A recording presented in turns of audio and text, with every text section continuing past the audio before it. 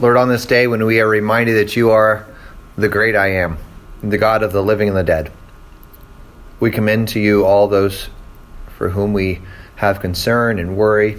Especially this day we pray for Robin, that you would be with the doctors and nurses and guide their hands and their efforts, that she might be healed and might be restored to be able to serve you in the way that you've called her to be. And now, Lord, as we study your word, we humbly ask that you would be among us by your Holy Spirit, that his wisdom alone might guide our discussion, our thoughts, and especially our faith. That in these words we might hear and believe in our Savior Jesus. In his name we pray. Amen. Okay, so we're in John 5, right in the middle of it. And remember, just a little background, that Jesus got in trouble. What did Jesus do to get in trouble? He healed someone. How dare he? On the Sabbath. Okay, so Jesus gets in trouble for healing on the Sabbath, and he says, you can't get mad at me for healing on the Sabbath because my Father is at work on the Sabbath, I'm at work on the Sabbath. They said, wait, who do you think you are? You're making yourself equal to God. And he said, it's exactly who I think I am. And they said, how dare you think you're that? So he launches into this long discourse. It's called the Son of Man discourse, if you want to look at the way scholars handle it. And he says there are 4 people who agree with me that I am who I say I am, or there are 4 things that witness about me. And they are John, good. Not the author of the Gospel John, but the baptizing John, right? And then also the Father, good. And then his works, the works that Jesus does themselves. And then finally, the Scriptures. Good. So that's what we went over last time. These are the 4 things that all bear witness to who Jesus is. Okay? They're all pointing to Jesus. Okay? So we are now in the midst of this, and he's going to describe kind of how all these things work. But the focus of this section is really going to be the Scriptures. That's kind of the goal of all this discussion, is to point to the Scriptures themselves, that they bear witness to Christ, that all these things, these 3, are all in concert with what's revealed in the Scriptures. And remember, at this point, the Scriptures are the Old Testament. Okay? So that's exactly what we're getting to. So we've talked about John, that they went to him because he's the lamp shining, and they rejoiced to be in his light for a while, all that kind of good stuff, right? And he talked about Jesus. Remember, they went to John the first time. I said, so are you the Christ? And John said, nope, not. And they said, what are you, one of the prophets like Elijah or something? He goes, nope. And they, what are you then? He goes, I'm the guy Isaiah talked about, who is the forerunner of the Lord. And among you is one that is greater than I am, and all this stuff. And then he said, so then John's great conclusion of his ministry is, when he sees Jesus, he says, behold, the Lamb of God who takes away the sin of the world. So that's the legacy of John. Behold, the Lamb of God. John is not behold me, right? It's not John's mission. John's mission is to tell you, look at Jesus. Okay? The Lamb of God who takes away the sin of the world. That's his witness. Okay? So let's read John 5:30 to 36.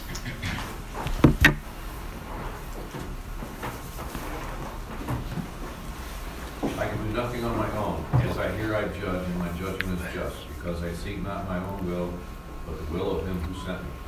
If I alone bear witness about myself, my testimony is not deemed true. There is another who bears witness about me, and I know that the testimony that he bears about me is true. Because he sent to John, and he has borne witness to the truth. Not that the testimony that I received was from man, but I say these things that you may be saved. He was a burning and shining lamp, and you were willing to rejoice for a while in his light. But the testimony that I have is greater than that of John. For the works that the Father has given me to accomplish, the very works that I am doing, bear witness about me that the Father has sent me. Okay, thank you. All right, now I know we've already done some of this, but I just can't resist. Just keep something there. Okay, back up for a second. Look at verse 35. He was a burning and shining lamp, and you were willing to rejoice for a while in his light. Isn't that weird? Not really. He's actually quoting a psalm. Go to Psalm 132. Psalm 132. So the book of Psalms is basically in the middle of your Bible, kind of-ish. Toward that way. It's the biggest book in the Old Testament, chapter-wise. 132. This is just kind of a cool little reference that you might not catch right away, and most people don't refer to it.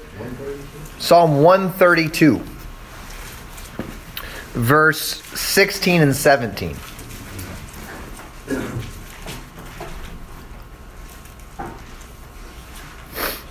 It might not even really excite you when you read it, but I'm just going to have to explain it to you. It's kind of fun.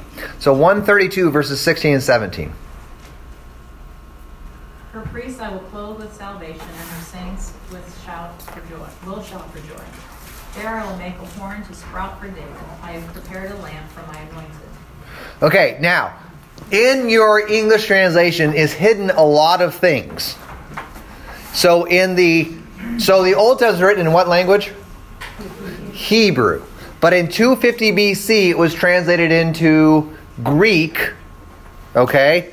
And it was called the Septuagint. The Septuagint. Okay? And it's otherwise known as the LXX, which stands for 70, because there's a legend that 70 guys wrote it. Well, that's the Torah in 250, and then the Psalms were translated later. And there's good evidence that most of the New Testament writers use this translation when they quote the Old Testament, because that was the Greek text a lot of people were reading. And if you look at the Greek words in the LXX version of Psalm 132, the same words that Jesus says in verse 35 are used in Psalm 132. So, if you look at John 5:30, what is 35, right? Yeah. He was a burning and shining lamp, and you are willing to rejoice. That word rejoice is actually the same word in the Septuagint at the end of verse 16. Saints will shout for joy. The exact same Greek word as Jesus says in John 35 for rejoice. Okay, you're able to rejoice in his light. And then, if you look at shining lamp in John 5:35, that's the exact word that's used in 132 verse 17. A lamp, a shining lamp for my Messiah. Remember, anointed is Messiah, or in Greek, Christ. These are written that you may believe that Jesus is the Christ, the Son of God, the anointed. So what we have here in Psalm 132, Jesus is alluding back and saying, you guys rejoice for a while in this lamp who was properly the one to come to prepare for the Messiah. Well, guess what? That's exactly what he did, and he pointed to me. See what Jesus is saying? This guy that you rejoice in, just like it says in Psalm 132, well, he actually was God's shining light to precede his Messiah. And that's exactly who John was, and therefore that's exactly who I am. That's what Jesus is saying. Does that make sense? You guys were supposed to be amazed by that, but you don't really look overly impressed. That was kind of fun, but you guys missed it altogether. That's pretty amazing. There you go. That's pretty amazing. Roger? Does the horn also mean John the Baptist? Yes, good. So the horn is strength. It's God's kind of protection for his people. It's all this. So what happens is you start reading this, you're like, whoa, this all works, right? So therefore I will make a horn to sprout for David. So the horn is either John the Baptist or Jesus himself, because remember, Jesus is the son of David. Right? Mm-hmm. So you kind of read this text that way. So I looked up Ezekiel 29:21. Uh-huh.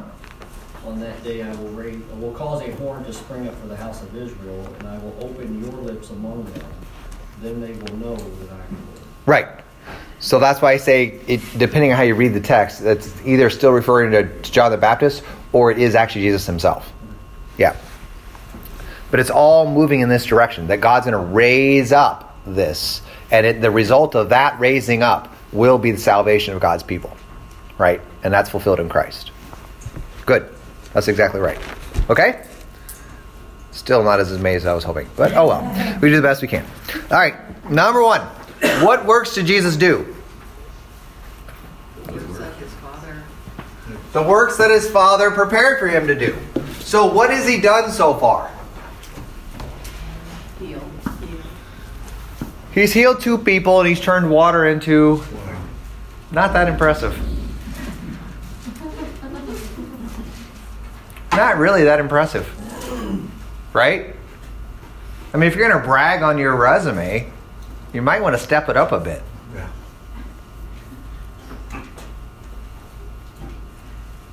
I mean, a couple parlor tricks and whatever. He's teaching in the synagogue. He's teaching. So, what else? If you're reading the Gospel of John, and you get to John 5, what have you probably already read in your life?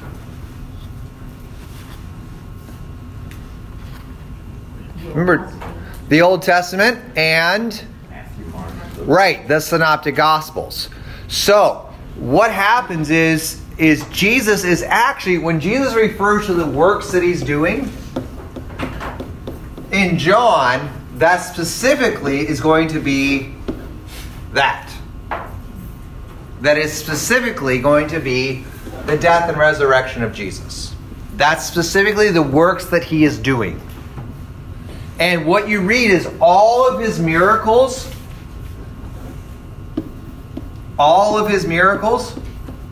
are actually pointing toward that work.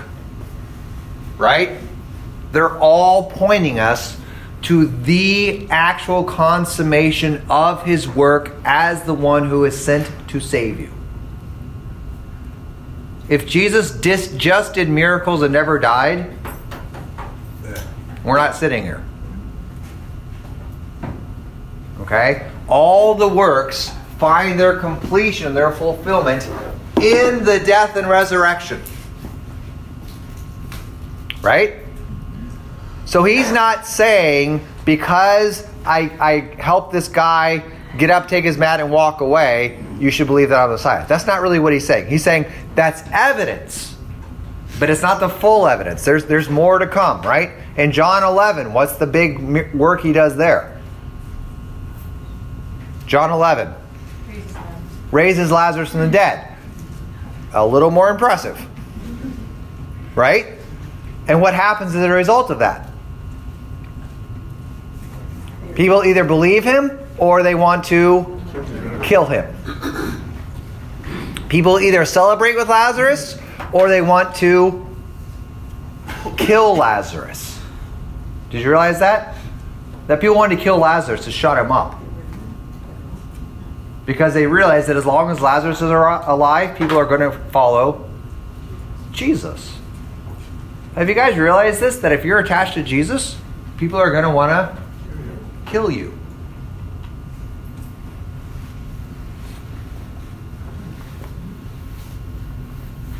But at the same time, he could not have lived his life without doing miracles. I mean, are you saying it the opposite way? Jesus could have died on the cross, saved us all from sin, and still not done. I didn't say that. When did I say that? So he could not have. Don't ever take the opposite of what I say and pretend it's true, because it hardly ever is. No, and that's exactly the point. This doesn't exist without this. Why? Why do we know that? Why do we know that Jesus' death and resurrection did not occur without the miracles? He can't deny himself who he is. Yeah, that's nice. But why do we know the death and resurrection of Jesus did not happen without the miracles? It's written in Scripture. Great, because that's what happened. There isn't another way that this happened outside of the way it happened. Guess what happens when God takes on human flesh? He does miracles. How do you know that? Because that's what happened. That's right. That's what's written. So I don't know. You can theorize all you want. But the point is, it doesn't end here. The ministry of Jesus does not end here. The ministry of Jesus gets him there. All of the Gospels teach the same thing. The life, death, and resurrection of Jesus is the goal. Right? Okay? So the works he did, yeah, so far we can make a little bit of a list, and there's a couple more to come, right? There are 7 main miracles or signs in the Gospel of John. But the real point is this. By the way, just because it's fun, and we have lots of time together. Just because it's fun, we have lots of time together. John 13. What's in John 13? It's not the Lord's Supper, because it's not instituted in John. The washing of the disciples. What did Jesus have to do to wash their feet? Yeah, get water. Get on the ground. Prostrate themselves. Yeah, that's nice. Think about today's Old Testament reading. Take off his shoes. He had to take off their shoes. Because the place that they are is holy. Who's the one who appeared to Moses in the burning bush? The same one who will take off their sandals and wash their feet. They don't, he says to Peter, you don't get what's going on here, dude. Right? Peter's like, Lord, you're never going to wash my feet. And Jesus says, you have no idea what's going on here. And you won't get it either. As a matter of fact, you will deny me because you don't get it. But when Jesus shows up again after the resurrection, they're like, whoa. Holy ground, right? We are in the presence of, what does Thomas say? My Lord, my God. That's who's here. Whoa. We had no idea. We had no idea. Right? I mean, just don't miss these connections. The scriptures are written to help us see this. That this is the way God has been working from the get-go to save his people. It's always to save his people. Right? All right, number 2. What is the point of the things that Jesus did? Right. I always answer my own questions. To get to the cross and to show us that this is who God is. Every single person who's ever been born has this question. Who is God? What does the divine idea have to do with me or us or this world, right? Philosophy, religion, morality, ethics, it's all bound up in this question of, it kind of seems like there's something bigger out there. Right? When you want to figure out why does nature behave the way it does, we say, oh, because there's something bigger out there than nature. And she's nice and she's loving, so we call her Mother Nature. See, there's something bigger than nature that's running the show. And we say, well, why did this thing develop into that thing? And we say, because evolution is moving in that direction. We say, evolution isn't a force, it's an idea. You go, no. Evolution desires, and you go, what just happened? We assign something bigger than that, so to explain how that happened, right? So all of us are walking around going, how do we explain what's going on? There's something bigger, there's something grander, something, and the question of all of eternity for every person is, who is that? And Jesus says, I came to do these works so that you would know that that is the Father. And how does he feel about you? He sent me to be your Savior. He loves you so much that he sent his Son to be the propitiation of sins. so that all who believe in him would never die, but would live forever. That's why Jesus came. To show you the Father's love and to be the Father's love and to give the Father's love. Right? That's the point of everything he did. So that you don't have to wake up in the middle of the night and go, I wonder if that bigger thing out there, one, exists. Two, how do we think about it? How do we name it? Is it evolution? Is it Mother Nature? Is it luck? Good luck. Really? No. None of those things are what it really is. Who is it? It's God. Well, what does that mean? Everybody says they're gods. Now we know his name. Right? Now we know his name. Listen to the burning bush. If I go tell them that some divine being sent me, they're going to be like, yeah, well, we got divine beings already. Thank you very much. And they're enslaving us.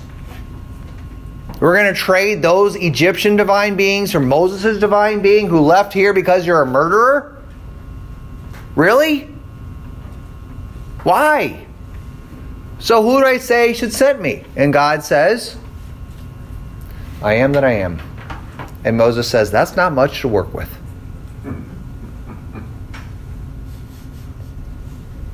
Right?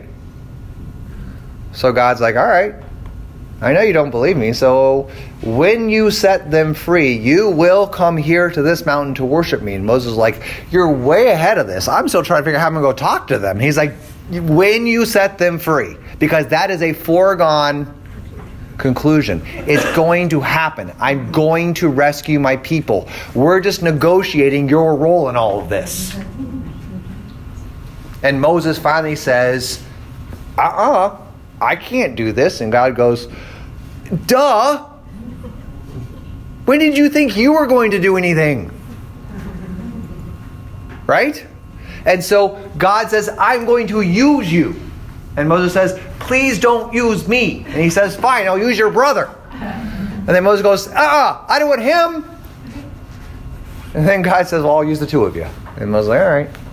Okay, but that's actually the story of Exodus. That's how it works. Because the point of all these things is to show us who this God is. Is the divine being impersonal? Is he just out there? No. He invites you to call him Father. When you pray, say, Our Father. And since it's Luther's birthday, what does Luther say that means? That God invites us to pray as a father wants to hear from his dear children. Right? So you don't have a God who's out there and you have no idea if he cares what's going on in life. Of course he cares. He's your Father. And of course he wants to rescue you from sin. And he's done it in his Son, your Savior, Jesus, who is not ashamed to call you brothers. Right? He's not ashamed to call you his dear brother or sister. Not at all. He rejoices to call you that. Which is pretty cool. Okay? Does that make sense? That's where Jesus is moving the whole conversation. Questions or thoughts so far? All right, let's go to number 3. Let's read John 5, 37 through 47, which is the rest of the chapter. And the Father who sent me has himself borne witness about me. His voice you have never heard, his form you have never seen, and you do not have his word abiding in you, for you do not believe the one whom he has sent. You search the Scriptures because you think that in them you have eternal life, and it is they that bear witness about me. Yet you refuse to come to me that you may have life. I do not receive glory from people, but I know that you do not have the love of God within you. I have come in my Father's name, and you do not receive me. Another comes in his own name, you will receive him. How can you believe when you receive glory from one another and do not seek the glory that comes from the only God? Do you think that I will accuse you to the Father? There is one who accuses you, Moses, on whom you have set your hope. For if you believed Moses, you would believe me, for he wrote of me. But if you do not believe his writings, how will you believe my words? That's enough for us to work on the rest of our lives. Just that passage right there to unpack everything going on would take literally the rest of our lives. Okay, so we'll do it quickly. Number 3. Who sent Jesus? The Father. The Father. Now, this is very important because you've got to keep track of this as we go. If we mess this one up, we'll get the rest wrong. And if we mess this up, we'll think we're saying things we're not actually saying. Okay? So, the Father. Now, is the Father God? Yes. I thought Jesus was God. Yes. Okay, we're good so far. Is there a Holy Spirit? Yes. Is he God? Yes. Okay, so we're good so far. Now, when you have the Father, how much of God do you have? All. When you have Jesus, how much of God do you have? When you have the Holy Spirit, how much of God do you have? Okay, so if you have Jesus minus God, how much Jesus do you have? None. If you take the God out of Jesus, how much Jesus do you have left? None. Okay? If you have the Father and you take the God part of the Father, how much do you have of the Father left? None. If you have the Holy Spirit, you take the God part of the Holy Spirit out, how much Holy Spirit do you have left? None. Okay? So we're good Trinitarian theologians. Now, this is important as you read this section because this is what Jesus is going to explain to you. That there are a lot of people out there who will say God and think they are referring to the same God you are. But guess what? They're not. And Jesus is going to tell you how you know. He's going to tell you how you know if we're talking about the real God. Or if the God we're talking about is a deception and a lie. And therefore not God. Right? Okay? So the Father sent Jesus. Now, when you get all excited like some of us do about Jesus being the point of everything, it's all the Old Testament's all about Jesus. The whole creation is all about Jesus. Everything. And people say, oh no, you're throwing out the Father. And Jesus says, you can't throw out the Father. He's the one who sent me. He's the one who sent me. See, all of this is the Father's will to do this. So when we elevate Christ, we're never de-elevating the Father. No, the Father is the eternal Father, strong to save. Right? We just sang to him this morning. And boy, we didn't know if we should stand up or not, did we? You're all confused on that last verse. Here's the thing. I shouldn't say. I won't say nothing. Stand for the whole hymn if you want to. It's all Father, Son, Holy Spirit. Just sing for those. Just stand. Who cares? If you don't want to stand, sit. If you don't want to sit, kneel. If you want to kneel, squat. I don't care. Just sing. It's best if you can sit up straight or stand if you want to sing. If you slump like I do, you can't sing very well. All right. So don't do that. I wish we had kneelers, but we won't talk about that today. That's just my opinion. I like kneeling because I hate it. That's why I like it. Right? All right, number 4. Whose word is the Old Testament? Yeah, you guys are scared to death to answer that one, aren't you? The Father's? Got a lot of trick questions in it. Yeah, a lot of quick trick. No, we have a lot of questions that to make sure we're doing this correctly. Whose word is the Old Testament? The Father's. Okay, we're going to get there. Okay. Generically, God's. We're affirming that the Old Testament is God's Word. The Scriptures are God's Word. Now, if someone says, well, yeah, I believe that too, and I'm a Jew, which means they don't believe that Jesus is the Messiah. They may say, well, I think we're talking about a different definition of God. Because I'm talking about the God who is the Father of Jesus. Okay? And that's important. That's what Jesus is saying in this whole discussion, is the God that you're reading about in the Old Testament is my Father. That's what got us into this mess, is they're saying, you're making yourself equal with God. And Jesus says, If I wouldn't, I'd be lying. See, I don't have a choice in this. I'm not choosing to make myself equal to God because I am. And my Father agrees with me. You've read my Father's word. It's in your scriptures. See? So if you're saying He's not my Father, then you're denying His word.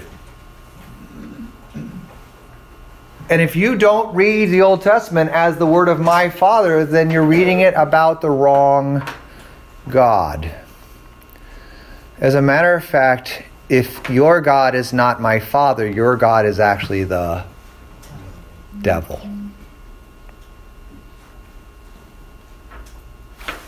So when he says, you search the scriptures because you think that in them you have eternal life, the Jews are doing that now, right? Mm-hmm. And how do they think they have eternal life from the Old Testament scriptures? Because the rabbis say, and I honestly just forgot the reference, but it is a teaching of the rabbis that in the reading of Torah you receive life. Just the actual reading. Just reading Scripture. Just the act of reading Scripture that God will give life. They have an amazing theology of the Word. And a lot of it's derived from Psalm 119. Right? Psalm 119, longest chapter of the entire Bible. But the entire point of Psalm 119 is, if you read Torah, if you read the Word, if you read the law, the Word of God, then you actually receive God. And you live in Him. And you do things according to His will. And we're going, yeah. And Jesus says, yeah. But if you're denying the God that is revealed in the words of Torah, you're not going to get life. What does that mean? That means that this book is not magic. Okay? And this is very important. Number 5. How does God desire for us to read Scriptures? Right. It's all about Christ. See, Scriptures is not the object of your faith. I know I'll get in trouble for saying that for some people. But the Scriptures are not the object of our faith. What's the object of your faith? Jesus. As the Son of God, as the Messiah, as the Savior, as the one sent from the Father, revealed to you by the Holy Spirit. That's the object of your faith. What role do Holy Scriptures play in that? It communicates to you. It reveals it to you. But more than that, more than just communicating and revealing, what do Scriptures do? It actually produces faith in you. The Spirit actually works through this Word. It's not benign. It's not just a book. It is magic then. But it's not magic. See, that's the thing. Is it's not just magic, but it's not just a book. It is God's inspired and error-free text to deliver to you the salvation that Jesus accomplished. Right? Romans 10:17. Faith comes by hearing. Hearing the words of Christ. So if you give someone the Bible and they read it every day and say, I don't believe in the God of the Bible, but I'm reading it every day, therefore I'm going to go to heaven. You say, you want to reread that, okay? Because you missed something major. Okay? Because what Jesus is saying is, just reading the Scriptures is not how you get life. It's believing in the one the Father has sent. So if someone reads the Bible and does not believe in Christ, it doesn't do them any good. Okay? We also have to make sure we're not saying belief is something that we do as a work. It's the Holy Spirit. Because that's exactly the point. It's not an intellectual thing like, well, you just don't understand enough, keep trying. No. There are a lot of people who understand the Bible really well who don't believe a word of it. It's not an intellectual issue. It's a gift of the Holy Spirit. For those of you who were at Acts this last Wednesday, Acts 16. Lydia, remember Lydia? Yeah. Seller of purple garments? Paul preaches the word, and what does it say? And the Lord opened her heart to believe the words that Paul was speaking to her. See, that's how it happens. It's the Lord. It's God that does this. Which is why, I just got a text from one of my daughters saying, when you witness, how do you avoid being, arrogant or pompous? Not me, but like in general you. And the answer is because it's not about me. It never is. The only thing I have was given to me as a gift. The fact that I believe in Jesus, I get no credit for that. It's 100% gift. 100% God's doing. Right? And this is what Jesus is getting at. And this is where it's going to get a little weird, actually. Okay? Any questions so far? Or thoughts? Don't leave now. This is kind of a side question. When did Jesus actually, during his young life, determine that he was the Son of God? July 14th. He didn't determine he was the Son of God. He was born as the Son of God. Right, but did he himself as a human know that from... Where's the first time you hear Jesus talking like he's the Son of God? What does he say? Yeah. Why did you look for me? Of course I'm in my Father's house. So at least by the time he's 12, right? Okay. Which is remarkable. That means as a teenager. Can you imagine Jesus as a teenager? Have you ever been around a teenager that doesn't sin? Nope. Mary is like, what? I've read all this stuff about raising teenagers. It's been a breeze. He's completely obedient. Right. She's like, this is a breeze. She's surprised for the next one. They're like, and she's at the coffee shop with the other moms. They're like, don't you hate it when you're a kid? And she's like, my kid's never done that. What are you talking about? When I tell him to clean his room, guess what he does? It doesn't get He cleans his room. Why not? It's not a sin to have a dirty room, I hope. But at the same time, there were brothers and sisters in the family. So he had to be... Could you imagine them? Yes. If you tell me one more time that I should be like Jesus. And Mary's like, you kind of should. They're like, I hate that guy. And they do. Yeah. Until after his resurrection. And then all of a sudden, oh, Mom was right. I totally should have listened to her. Which is kind of what we all say eventually, right? But see, that's exactly what the point is that we all think there's like this magical thing. Like if you just talk about Jesus one time, everyone's going to believe him. But his own family struggled with this. His own family struggled with looking at a human and saying, you're cool and you're amazing, but God, the Savior of the world, isn't that stretching it a bit? See? And it's not until his death and resurrection that they go, wow, seriously, you meant that. The whole I'll rise again in 3 days, that wasn't a metaphor. We thought it was a metaphor. Well, guess what? When he actually did it, they went, whoa. Well, this changes everything. Right? And that's exactly what happens. They start going, this changes everything. Let's go back and reread the entire Old Testament with Jesus being the one who is the Savior of the world, who dies and rises for the sins of the whole world. And that's the New Testament. Is all these guys going, let's reread the Old Testament with Jesus as the one who does this. And they start seeing all of this. Just like Joseph and his brothers. Just like Joseph and his brothers. Right. Whoa. Okay? Does that make sense? It does.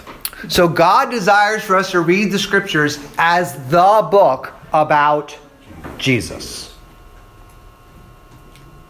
And when you do that, you will see the Father perfectly. And you will see the Holy Spirit as he is to be revealed. But you will never find the Father if you look for him outside of Jesus. And you'll never know God if you look for him outside of Jesus. That's the key. Speaking of his father, how about the earthly father? You know, we see references to mother and we see references to their brothers and sisters in the Bible. Do we have any reference after birth? Yeah, we do. Except that time at the temple. The time in the temple, but then also there are a couple times when they say, we know his mom and his dad. Or his dad is a carpenter. Right? So we do have references that Joseph was known and was around at least for part of Jesus' life. We don't know what happens to Joseph. There's no mention of he died or whatever, right? There's actually way less about Mary than you think too. But she does get mentioned more than Joseph. But Joseph just kind of, Well, if Christ, if Jesus was 30-ish, 33 Yeah. when he died, his father would have been 50. So if the conjecture is that Joseph is actually an older man when he marries Mary, like 30-ish. So if Jesus is born when Joseph is 30-ish, and Jesus' earthly ministry starts when he's 30, that means Joseph would be 60, which isn't really young for somebody that's living in the first century. On the cross, he tells John. he had to take care of his mother. Yeah. His mother. Yeah, but he's got brothers and sisters, so what does that mean? But I'm thinking Joseph was probably dead. Right. So the assumption is that at the cross of Christ, when Jesus gives Mary to John, that Joseph is not around to take care of her. That's the assumption. It's never explicitly said, but that's the assumption. We just don't know. It's not in Scripture. So we just kind of take the evidence we can and put it together. Okay? Do you think that's by design so that the emphasis is on his heavenly father and not his earthly father? Yeah. Although the Jews will use this against Jesus later and accuse him of being illegitimate. Because they know that Joseph is not his father. They'll actually accuse him of being an illegitimate child because Joseph is not his father. So he's made this known that Joseph ain't his father. Somehow. Right? Right. Now we got to look. So John 8. Go to John 8. If you're ever wondering who Jesus' father is, read John 8. Because that's what he talks about. John 8, verse 41.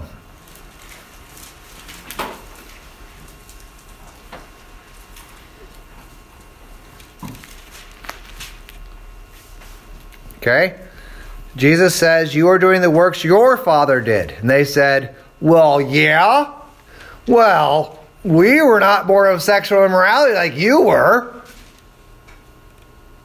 There's a nasty word for that, right? What are they calling him? Don't say it out loud. Yeah, that's what they're calling him. Okay? We have one Father, God. And Jesus says, no, you don't. Right? If God were your Father, you would love me. But since you don't, God isn't your Father. Right? So keep going. And verse 44. You are of your father the devil. Yeah. So these are Jews who believe the Old Testament is the Word of God. And Jesus is saying to them, your father is not God, but the devil. If you reject Jesus as the one the Father has sent, then who's God? Who is your God? According to John, Satan, the devil. Hey, we stumbled to number 5. Wait, no, number 6. That's probably number 6. Yeah, we stumbled to number 6. Probably. So there was a video out a while ago on YouTube and I might have done a podcast on this, that someone was arguing that the God of the Jews is the same God as the Christians because of the Old Testament. And a lot of people say, yeah, see, it's the same book. Well, Jesus says, no, because the only true God is the Father who sent Christ, Jesus, to be the Christ. If your God is not the one who sent Jesus to be the Christ, then that's not really God. Did Mother Nature send Jesus? Yeah, no. Did evolution? Did luck? Did knocking on wood? Then stop worshiping those gods, because they are not real. They're false. And false gods do not come from the Holy Spirit. They come from the devil. So don't worship those gods. Don't trust them. Don't believe them. Don't follow them. Don't advocate for them. Right? You know who God is. Don't be ashamed of that. People want to talk about God generically, you stop and you say, let's be clear who we're talking about. The God I'm talking about sent Jesus to be the Savior of the world. That's the God I'm talking about. Right? Yeah? But the Jews are the chosen people of God. They were, yeah. And yet there are a lot of Jews that don't believe. Okay, good. So what actually happens is, technology is bad. So Israel is the chosen people of God in the Old Testament, right? The Israel of the Old Testament who are the chosen people of God are those who are in Christ. If someone claims to be this but rejects this, they're going to go over here and say, we're still the chosen people of God. That's the whole point. Jesus is saying, nope, you're not the chosen. You might be the chosen people of God, but the God that you're chosen by is not my Father. See, the only Israel who are still the children of God, or the chosen people of God, are those who believe in the one whom God sent. If you claim to be Israel, you must believe in Christ, because Christ is the fulfillment of Israel. If you're saying we want to be Israel but not be Jesus, he's saying there isn't an Israel that doesn't end in me. Right? There isn't a people of God that doesn't believe in Jesus as the Messiah. That doesn't exist. That's what Jesus is actually saying here. So if anybody claims to be a person of God and doesn't believe in Jesus, Jesus is saying to them, you're wrong. They're saying, well, we're reading these words of God and we're getting life. And Jesus says, no, you're not. Because the only way to get life is through Jesus. That's it. No other way. And that's exactly what he's saying in John 5, and he'll recapitulate again in John 8. And actually, he'll say it again in John 6, which causes even more problems. I'm just going to say there's a difference between the people of Israel and the country of Israel. Right, and that's the problem. And many preachers don't differentiate. Right, and that's the problem. They're like, well, we can still go to Israel. We go, well, so? You can also still go to Bethlehem. It doesn't make any difference. Again, Israel is not it's not a magic land.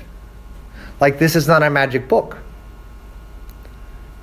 Baptism is not a magic washing. The Lord's Supper is not a magic feast. If you take the Lord's Supper and don't believe in Jesus, what happens? Just eat bread and wine. Your father, the devil. What happens when you take the Lord's Supper and don't believe in Jesus? It doesn't help you. It hurts you. Yeah. See, this isn't some magic feast. To eat and drink as God desires to give you life, that comes through faith in Christ Jesus. For baptism to be a washing of regeneration, of forgiveness of sins, is through faith in Jesus Christ. Yeah? For the absolution to actually work for you that Pastor pronounced upon you today, it's through faith in Jesus Christ. People can walk into our church that aren't believers, and that absolution will do absolutely nothing for them. Right? Yeah, they don't think they even need it. Right. They won't even want it necessarily. Like, who's that guy? And what do I care? Okay? But see, this is the point, is none of this is magic charms. This is all through faith. Go look in their sanctuary. Romans 5 verse 1. Therefore, since we have been justified by faith, we have peace with God. Right?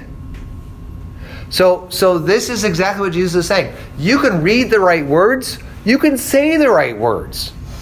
But if you don't believe that it's about Christ, if you don't believe it's fulfilled in the death and resurrection of Christ, you're not getting nothing from it. Let alone life. Okay? So number 6. What happens if you read them and don't believe in Jesus? You don't have God. You don't get life. So what do? You die. Remember, is God in His Word? Yes. So when you encounter God in His Word, it's going to hit you as either law or gospel. Now, you read it as law. What do you need? If it condemns you, what do you need? Jesus to forgive you. That's the gospel. So if you read it without Jesus, all you're getting is law. And there's no salvation outside of Jesus. It makes sense? It doesn't make the Bible untrue. It just means that you've rejected the rescue. You've rejected the salvation part of it. And all you're going to get out of it is law. Which is why people hate us. We come at them with the Bible. They're like, I don't want to read that. That's a terrible book. And you're like, it's my favorite thing to read. I read it every day. I love it. I study it. And they're like, what is wrong with you? Why would you want that? You're just guilty all the time. And I go, I heard this my whole life. Lutherans are guilty. And I went, Lutherans are guilty? Dude, Lutherans are all about salvation. Lutherans are all about Jesus. We're not walking around guilty all the time. We're walking around going, I'm so glad I've got Jesus. This is great. Right? But that's what people can't get. They can hear the right words, but without faith in Christ, they're not going to get the life. Which is why when we proclaim, we want to make sure we are proclaiming Christ. Don't make it generic. Don't make it generic. Say the name. His name is Jesus. There is no other name given under heaven by which we must be saved. It's the name that is above every name. So say it. Yeah? Okay, let's pray. We know, we believe, we trust, we hope that life is found in Christ. Dear Father, we thank you that by your Spirit you have brought us to that life through word and sacrament. And we pray that you would keep us ever steadfast in the true faith, that all of our doings this day might be well-pleasing in your sight, through Jesus Christ our Lord. Amen. Thank you all.